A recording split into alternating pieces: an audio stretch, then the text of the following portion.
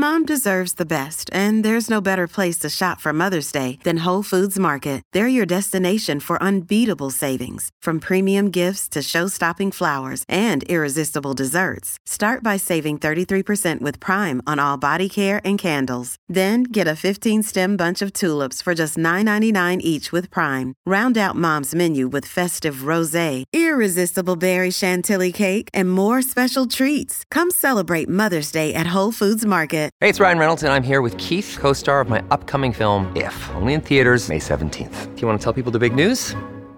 All right, I'll do it. Sign up now and you'll get unlimited for $15 a month and 6 months of Paramount Plus Essential Plan on us. MintMobile.com/switch. Upfront payment of $45 equivalent to $15 per month. Unlimited over 40 gigabytes per month. Face lower speeds. Videos at 480p. Active Mint customers by 531.24 get 6 months of Paramount Plus Essential Plan. Auto renews after 6 months. Offer ends May 31st, 2024. Separate Paramount Plus registration required. Terms and conditions apply if rated PG.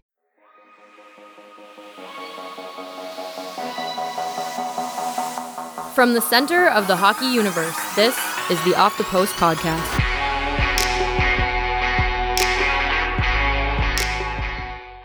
Welcome to another episode of Off the Post. I'm your host, John Mattis of Post Media, and today I have on the line Joe Birch of the Ontario Hockey League. Joe, how's it going?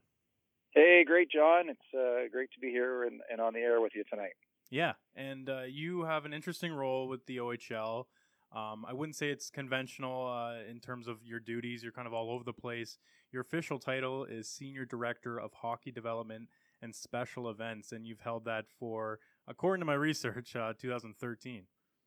That's correct. Yes, I'm pretty fortunate to get to be involved in a lot of different elements within the league operations side, and I have 4 or 5 great staff that I work with on a daily basis, and really our department oversees player development, player recruitment, player education, and then special events is tied in there, which overlap of each of those kind of 3 core areas. So I get to see a lot of different things. I get to work with a lot of great players and families and prospects, and very closely with our 20-member teams from the governor's level to the GMs to coaches. So I'm pretty fortunate.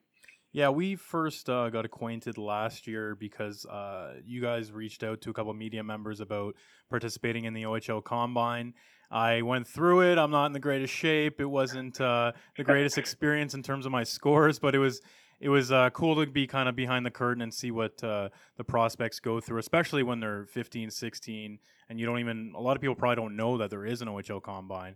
But that was cool, and through that I met you, and that actually just passed again over this past weekend.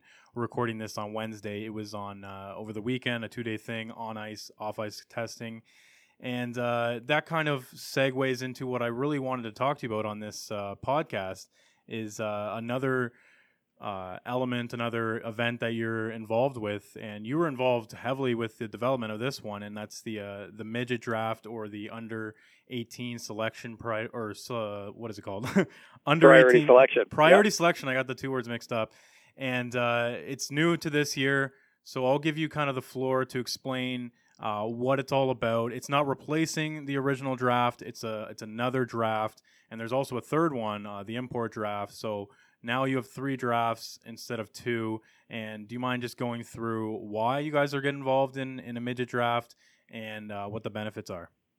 Sure. Well, I think, very kind of you to say that I'm one of the key people involved in that, in which I'm part of a team that has a committee at the OHL level and a committee at the OHF level. And they've been really important in this process in getting the midget draft off of the ground, as us and the OHF are really committed to, I think, along with Hockey Canada and all hockey bodies within Ontario, for that matter, member associations, of trying to improve the overall appeal to midget AAA hockey.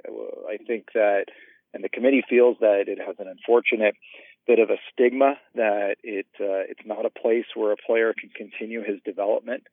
And we think that by the creation of the midget draft, or the U18 priority selection, as we've termed it, it's going to help draw some attention and some awareness to that level.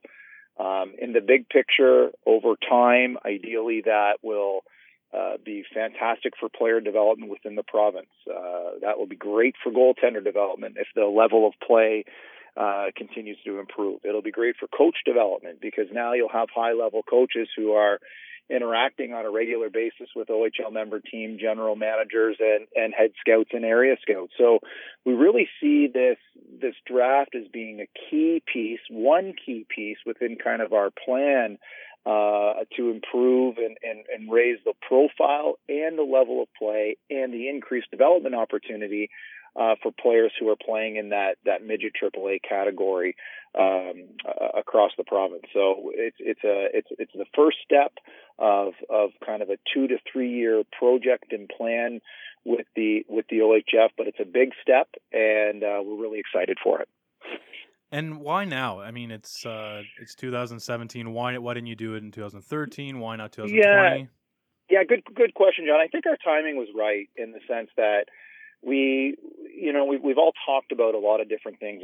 You may or not recall, but probably going back about 10 or 12 years ago, there was a concept that a midget super league was tried to be struck up and formed, and it never got going. And I think when you look, when you look at what's going on globally within our sport, whether it's the influence of increased development from the Finns and the Swedes and the Russians. We look at USA Hockey has done a fantastic job. In Ontario and certainly in Western Canada, we've seen a growth in sport academies. And there's new things that are, kind of emerging within our game. As a province, we kind of looked around and saw some of this. And as an OHL, we struck up a development committee that then put some concepts and idea in place. And what we've done is we've strategically aligned with the OHF. The OHF saw some of the similar things going on and said, yeah, now's the time. We need to work together and we need to try to create an improved development system or fix any challenges that we might be seeing within our development system to allow Ontario. I really personally believe this, that Ontario can be the number one development ground or province, not just the OHL, but the OHF as a combined with our volume of players who are enrolled or registered within our game, the number one producing of players to the National Hockey League in the world because of our volume of players. But if we aren't in control and doing a great job of player development, we might lose players or they may not develop the way that they should. So timing was right with the OHF seeing the issues that we did, and so this is where we're at. Now you guys have 4 rounds, so 20 teams, 4 rounds, 80 players, and also you have kind of a I wouldn't call it a loophole, but a sort of a side pick that teams can do where they can choose a goalie and that doesn't count towards their 4. Why 4 rounds and why have the goalie exception? It seems like a lot of 80 players is a lot. Yeah, well, and I think the one thing, John, because it's the first year, we've created on the back end a separate midget player protected list, and that protected list is 4 max players for an OHL team. So we wanted to be able to have teams fill that protected list immediately. Then with the goaltender selection, if a team does select a player within those 4 rounds, they then could have an opportunity to take another skater in the 5th round, but they don't have to. They could pass. So it was about twofold. One, kind of getting it off the ground and getting the players injected, if you will, into our protected lists and almost immediately. So you don't have to wait 2 cycles of a draft if we did a 2-round draft as an example. And 2, with 4 rounds, it'll create lots of opportunity and some immediate exposure to the new property. I don't know if it'll stay 4 rounds. I don't know if it'll go down to 2. It'll be a bit of a moving piece after we do our first year, and we'll re-examine it after the first draft. Now, I would imagine Anthony Cirelli's name was thrown around a lot during the discussions for this. He's kind of the poster boy for a guy who is a quote unquote late bloomer, and that has just kind of taken the opportunity that he had with the Oshawa Generals and ran with it. Obviously, with the World Juniors, everyone knows about his exploits there, and then he got a contract with the Tampa Bay Lightning, and he's just been on a steady path, whereas he wasn't really on the radar, at least publicly until a couple of years ago. That's right, and you know, you look back, you have him. He is the poster boy. He's reached everything, and you know, but then you also have Nick Paul, who did a lot of the similar things with World Juniors, and Joseph Landisi was another bantam draft. You know, we've had some good ones who have come in the last 3 or 4 years that are real. You know, those three guys are significant impact players at the Ontario Hockey League level. But Anthony Cirelli, yeah, he's absolutely the poster boy, and I think, you know, it was great throughout the World Juniors when all eyes are on the hockey world at that time, that they kept reiterating, the broadcasters did, and they kept reiterating the fact of, hey, if you're not drafted in your minor midget year, it's not over. Here's Anthony Cirelli. Hey, if you're cut or whatever, you face some adversity at a young age, it's not over. Here's Anthony Cirelli. That's just great messaging in the overall health and goodness of our game, keeping players enrolled, registered, and retained in our sport, and keep pushing and dealing and working through some adversity. So Anthony's a fantastic story. A couple of devil's advocate scenarios for you. So first of all, okay, let's hypothetical situation where I'm a player who's a late bloomer, so an Anthony Cirelli type, you know, I'm killing it in major midget. Teams are coming after me with, you know, education packages, with this perk, with that perk, and, you know, maybe promising me, hey, in top 6 minutes, like these are the type of things that happen where they're getting followed, they're being chased by a group of teams. So they have the power, they have the leverage. They go, okay, yeah, I like what's going on in Kitchener, or I like what's going on in London. I'm going to go with these guys. And then, you know, they go about their business, and they kind of, it's almost a reward for being a late bloomer, if you will. Sure. But under this circumstance, the way that I'm reading it, at least, they would be drafted to a team that they maybe didn't want to go to, or just, you know, they can't get a full education package from. This is, again, hypothetical. And then and then they're stuck with that team, and, you know, 9 times out of 10, maybe it works out well. But that one time, maybe he gets this player gets stuck on a depth chart, and, you know, it's just not the right scenario. And all of a sudden his momentum stops. He doesn't get playing time. He was better off in midget maybe, or just better off being a free agent. Did you get a lot of that kind of pushback from, I don't know, from agents or from the hockey community that was involved in the discussions, where kind of the players' view, it kind of depends, but the high level guys, they probably would enjoy the leverage of being a free agent? Yeah, you know, and it's a fair comment, and certainly, you know, the one thing we want is to be fair to all players down the road here, but there's a couple things that fall in here that can help. One, it's really, we want to focus on the big picture, and I think that becomes important. So that may happen. Like you say, I think it may happen the odd time, but in the big picture, as we evolve here and the draft evolves, I believe it will sort itself out. The other element that is included is that if a player is drafted on April the 12th, and for whatever reason it's not the right fit, and it's not the right club for him and his family, that happens. We're experiencing that, and we're going to experience it Saturday with the minor midget selection. On June 1st, his rights could be traded. So he has that opportunity.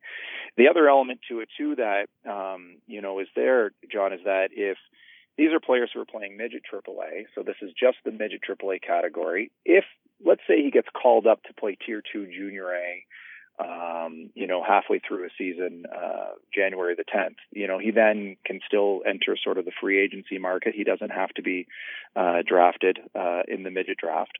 The other element to it, should a 2000 happen to get through 4 rounds, so this I know is a little bit less likely, that 2000 birth year, first year midget, can still actually go to an OHL camp as a free agent. If he happens to make an OHL team as a free agent, then he makes an OHL team as a free agent. If he happens to make a Tier 2 Junior A or Junior B team, then he goes to that level, and he wouldn't be involved in the midget draft the following year as a second-year midget. If he comes back and plays second-year midget AAA, he actually gets one more chance to be drafted. So I think you could look at it as it can go either way. I think in the big picture, and that's what's really important here, is in the big picture, we think that this is going to have such a positive impact. Agents actually have supported this. They like the concept of creating opportunity and exposure for players who are playing at that category. I know in speaking with midget AAA coaches, they're pumped, and their kids are very excited about the chance they could be drafted again and involved in a hockey club. So we've seen more positives than negatives in the short term. So with the junior, I didn't realize that there was kind of an exception if you played. Is it just one game of junior and then you become a free agent? No, it reverts back to your carding. So okay. There's AP times, right? And you have to be, depending on your permanent card, that will hinge on. So it's midget. If you look at the language, and I apologize, I don't have it in front of me, but if you look at the language in some of our press releases, it refers back to midget-aged carded players. So you could essentially go from start the season in midget AAA and then be called up to a Tier 2A team and remain in the Tier 2A team for the balance of the season. Then you'd become a Tier 2A player, and you could become an add-on to the minor midget draft, but you wouldn't be drafted in the midget AAA category or the U18 draft. Okay. Yeah, there's a lot of sort of layers to this. Yeah, well, the interesting part, John, when we put it together, we always believe simplest is best, right? But then you start thinking of some of these scenarios and what works in the event that you're not affecting the player, you're being fair to all clubs at not just the OHL level, but at the lower categories as well too. There has to be a fairness to them, and so we've tried to take into account many of these things as best as we can. Yeah, I read a few stories from kind of around the province about it, the reaction when it initially got announced, and more or less positive across the board, except I think the only community or the only leagues that seem upset about it is Junior C or maybe some Junior B teams. Depends on kind of the loop and what type of town is around the area. But I guess someone has to lose out when you prioritize the midget level, I suppose. Yeah, and I wouldn't even say that they lose out. It's an interesting dynamic. I heard a lot about the Junior C stuff. My father sits on the board of a real great Junior C program in the community that I'm from, and so he asked me about some of this stuff, and it's actually status quo for them, which I think is something that that maybe isn't as informed out there as it should be. So if we didn't implement a midget AAA draft, currently right now, a Junior C or a Junior B player could we're going to see it happen on the weekend where there will probably be a Junior B or a Tier 2A player or a Junior C player from across the province drafted in the minor midget category. So we've never really changed anything for that entire category of player. That actually remains exactly the same as it has for the past 15 years. So I guess I can understand a bit where they're coming from and that it's not unique to them. But again, our focus with our committee, with the OHF, was let's work on midget AAA here and get it going, and we'll start from there and work from there. Yeah, well, there's going to be a lot of players drafted in the next few months because, like you've alluded to, this Saturday is your 15-round regular draft where it's minor midget players, and then by Wednesday next week is exactly a week today is the first U18 draft, the midget draft. That's another 4 rounds, and then you have the import draft, which is a little different because they're more polished players and they're players that are playing elsewhere and playing high level. But that's in June, and that's another 2 rounds, and it's different because not every team picks 2 players, etc. But that's a lot of players to for the league to process and for teams to add to their depth charts. Yeah, it's it is and it isn't. It's the 15 rounds, a normal one. The midget one is new. That's one of the ways we looked at it is we said, well, with the midget draft, we want to get that, as I mentioned, that protected list up as best as we could, quickly as we could. So it's 4. If a team were to be doing a development camp or a rookie camp after the OHL midget draft, they're probably bringing in 2 to 3 midget free agents anyway. So it might not change that dynamic too much, right? From bodies. But it sure does create a lot of excitement for, let's say a team drafts 15 minor midgets and another 4 midgets for 19 families within a club across the province. It's a pretty cool week that's going to happen for our teams. They're the kind of the real 2 big. I say 2 because they'll be the focus. The import, as you said, is a bit unique, but those 2 drafts are going to be real key pieces for any franchise, and when they're rebuilding or reloading or whatever teams might be phrasing them as. So they're 2 pretty exciting days within a hockey club. Now, before we move on, because you have some interesting connections within the hockey world that I want to talk about, not related to the midget draft, but as a last question, have you gotten any pushback from?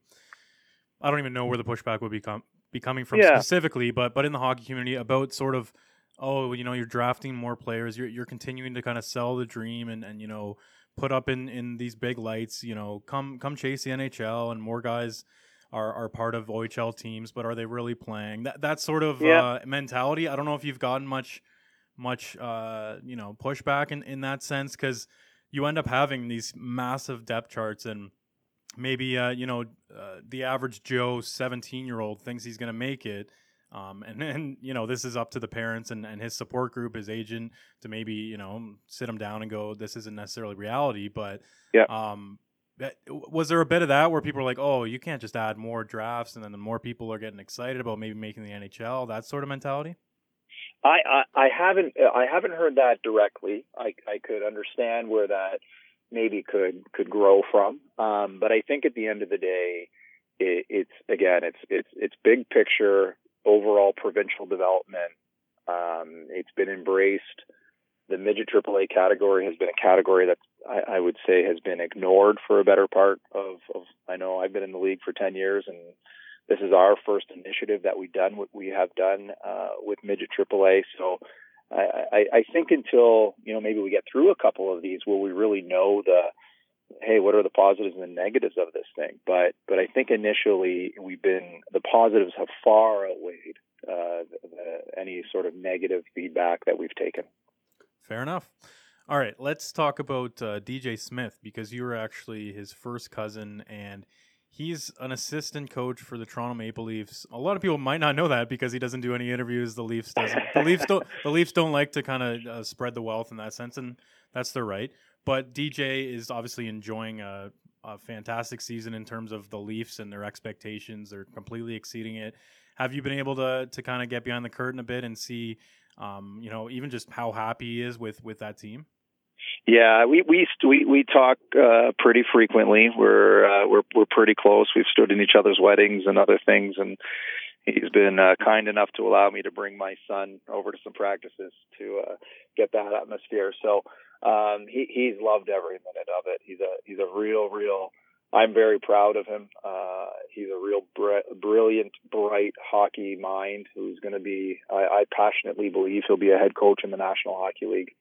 He's an incredible communicator with the players, and he's learned a lot. That's certainly something that he's enjoyed a lot too, all the time that he's had so far. But that's certainly something that I've picked up from him, is the amount that he's learned in a real short period of time. Well, his teacher, if you will, is Mike Babcock. So it doesn't get much better than that. You're at the MBA of coaching when you get to spend time daily with someone like Mike Babcock. So, I think for him, when the opportunity came, and then being surrounded also by, you think of the upper management that's there in Toronto, as a guy I'm 38, he's 39, as a guy who's 39 years old, to be surrounded by people like that, you can only grow and set yourself up for some great success in the future here. And he was smart enough to recognize that, even coming off unbelievable success in Oshawa, right? And he recognized that it was a once in a lifetime opportunity, and he's jumped at it and he's run with it, and he's really enjoying it. Growing up, did you get the vibe that he might be a good coach? I don't know if that's something that you can pick up. I don't know. That's a hard one to figure out. Growing up, he was always a fantastic athlete, whether it was baseball or basketball and hockey. He was, I can always remember at a young age, I wasn't one who wanted to get up to the early mornings and skate and do the pond hockey when we were 5, 6, 7, 8 years old, but he was. So we always had that little bit of extra passion, I think, than a lot of our friends or peers or whatnot. And you could always tell that he had something in him that was pretty special about the game. I don't think I ever doubted that he'd be staying in the game for as long as he could in his career. I think once his career was ended, I know I was coaching Junior B in St. Thomas, and he got involved in coaching with the Windsor Spitfires. And immediately within that first year, you could tell he enjoyed the coaching and how how passionate he was about it and kind of giving to his players. So it was probably at the post-career where you could tell right away that he was going to be a coach and a real good one. Yeah, not everyone is fit to be a coach, especially at the NHL No, level. But that's right. If he's landed with the Leafs and he's an understudy to Babcock, that's a great path to take. And you mentioned his communication skills. It's interesting, right? In terms of the way that the NHL is set up now. Players have, I don't know if power is the right word, but they have a lot of clout. Mm-hmm. And, you can't go in there yelling and screaming and hope that, they're going to, put their tail between their legs and go out there and win one for you kind of thing. It's a bit of talking every person differently and sort of going around the room, massaging the different personalities, that sort of thing, which you learn a lot when you're an OHL coach, I would imagine. Yeah, it's 23 different personalities, and you need to coach each one of them differently. The athlete now is different, no matter what. However you want to look at it, they want information. They want to be communicated to in a proper way. They want to be included, and if I think if a coach can adapt to some of those desires of players, I think you'll have a hard time these days. And every coach does it in their own unique way. But if you can't communicate and you can't, it's not even so much having to be able to relate to these kids, but communicating to them, to helping them understand that you care about them and that you're willing to work with them and other things. I think you're going to really draw a lot out of them. And that's one of the great things I think that I know I see when I look around the OHL or the Canadian Hockey League is that's what we're dealing with on a regular basis is the changing generation of 16 to 20-year-old hockey players. And that's where, guys like DJ who have had success in junior, I'm not surprised he's having success in the NHL because those are the same type of players that are coming through the OHL now into the National Hockey League. So it doesn't change that much. Maybe you're in a bigger building with more bright lights, but the player is still the same probably at the core and what they're looking for to develop as players and people. Yeah, that makes a lot of sense, especially when you look at the Leafs roster and they're so young. I mean, obviously DJ can relate in terms of his previous experience. And, if you go across the Eastern Conference a bit, there's Travis Konechny, who well. You were his agent at one point, and then you joined the OHL, and then, you obviously had to kind of cut ties in that sense. Do you mind going through how you guys met and sort of your journey together? Yeah, you know what? I was really fortunate that the family entrusted not just myself. We talk about team, and I had Larry Stern with Newport Sports and Mark Guy with Newport Sports. The three of us worked closely with Travis and family, but we're very fortunate at the time that I was kind of the front guy with it because of some relationships that I had in London, and I was put on to him when he was scary, but just starting his major bantam year, the summer of his minor bantam into major bantam through a close friend of mine that was a family friend of theirs who's actually cousins of Bo Horvat. So ironically enough, the cousin and family tie comes back in. And not unlike Travis or any other of the young, really elite guys, you only need to watch them once, and then you can figure out how special they are. And we did that. And so we invited his family into the Newport offices in Mississauga and had a great meeting with them. And shortly thereafter, they sort of committed and asked us to support them and work with them. And I still stay in touch actually with Travis to this day. I was over at the game in Toronto when Philly was there a couple weeks ago and popped in to say hello and everything else. So it's a unique relationship. It was a special one because he was technically my first client. So I stayed in touch with him all the way through the OHL. We reconnected several times and his parents and check in to see how he's doing and everything else. It's pretty cool. It's one that I call him a friend now. He's a young adult. So I say he's more of a friend than anything. And it's something that I really enjoy.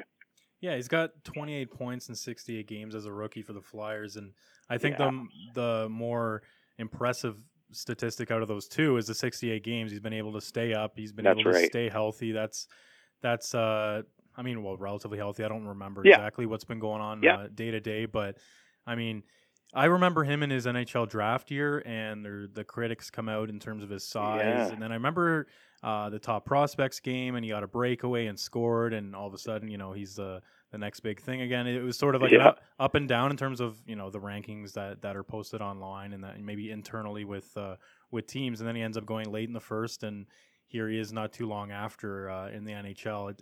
It's funny how the draft works. You just need to be drafted and then a team to believe in you, and it doesn't really matter what your draft year said about you. That's it. And I don't think it mattered to him if somebody had taken him, not unlike Ryan O'Reilly. If you recall, going back, Ryan was an early second-round pick and made the National Hockey League just as an 18-year-old out of a second round. Now, Travis made it a year later, but he, not unlike the elite level players he's got an incredible burning desire to be successful and competitive spirit in him, and he's an incredible teammate. And whether you talk to anybody in Ottawa or Sarnia, and the leadership skills that he has and brings to the ring. So, and in a lot of ways, I think, people were probably surprised that he stayed in Philly, but not surprised because of some of the just the natural skills and some of the intangibles he possesses. But I'm with you, to play 68 games at, like you say, people questioned his size, but tough to measure the size of his heart, tough to measure the size of his will, his competitiveness, and his skating and skills were very evident. And doesn't really matter how big you are nowadays if you got some of those other things. And you said you met him when he was in minor bantam, correct? Finished minor bantam into major bantam. So just would have been 14, probably had just turned 14 type thing, or just turned 15, I guess it was. Somewhere around that age. Do you remember that game specifically? Did he score like 5 goals? Was it anything crazy like that? Yeah, no, not at all. Nothing too crazy. I think it was a game against Brantford, and I think he had 2 goals, or a goal and 2 assists. Him and his line mate Lawson Krause were incredible together. But it was the skating, it was the puck skills, it was controlling the play, it was everything, right? And you watch those guys for the first time, and you're drawn to them. They're the only one you watch. You can't wait for them to get back out on the ice again. And he did that time and time again through Bantam, through minor midget, through the OHL. And when was he out again? He brought people out of his seats, and I think that's an exciting element. But it just showed how good and how skilled he was at the time, which kids are so skilled at young ages now. But he was real special even at that age. All right, Joe, I think I've held you hostage here for long enough. No worries, John. No worries at all. No, I appreciate your time, and great having you on. Anytime at all, and I'll get in there in person sometime if we need to, but I appreciate the time.